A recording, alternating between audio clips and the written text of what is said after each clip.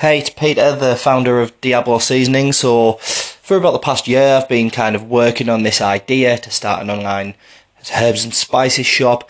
I think there are so many difficulties with starting a business, but I'm really enjoying the process. So, I think the main one is money because I'm not getting any loans, any grants, or anything like that. I'm paying for it every month out of my wages from my job, as much as I can afford each month, stocking up on spices. I think the beauty of spices is that they have years in terms of sell-by date, so when you stock up, you've got at least a couple of years to sell it, so that's a bonus.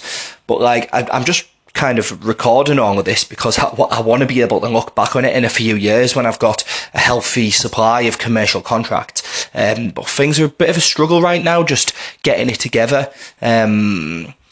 So hopefully the next time I listen to this, we're doing well. So good stuff.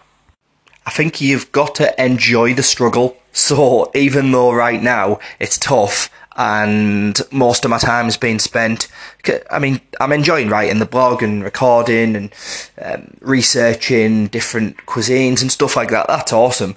But in terms of actually executing, that has been a bit of a struggle. But I'm quite enjoying the journey. So if you don't enjoy the journey, there's no point in doing it, is there? So, yeah, that is what it is.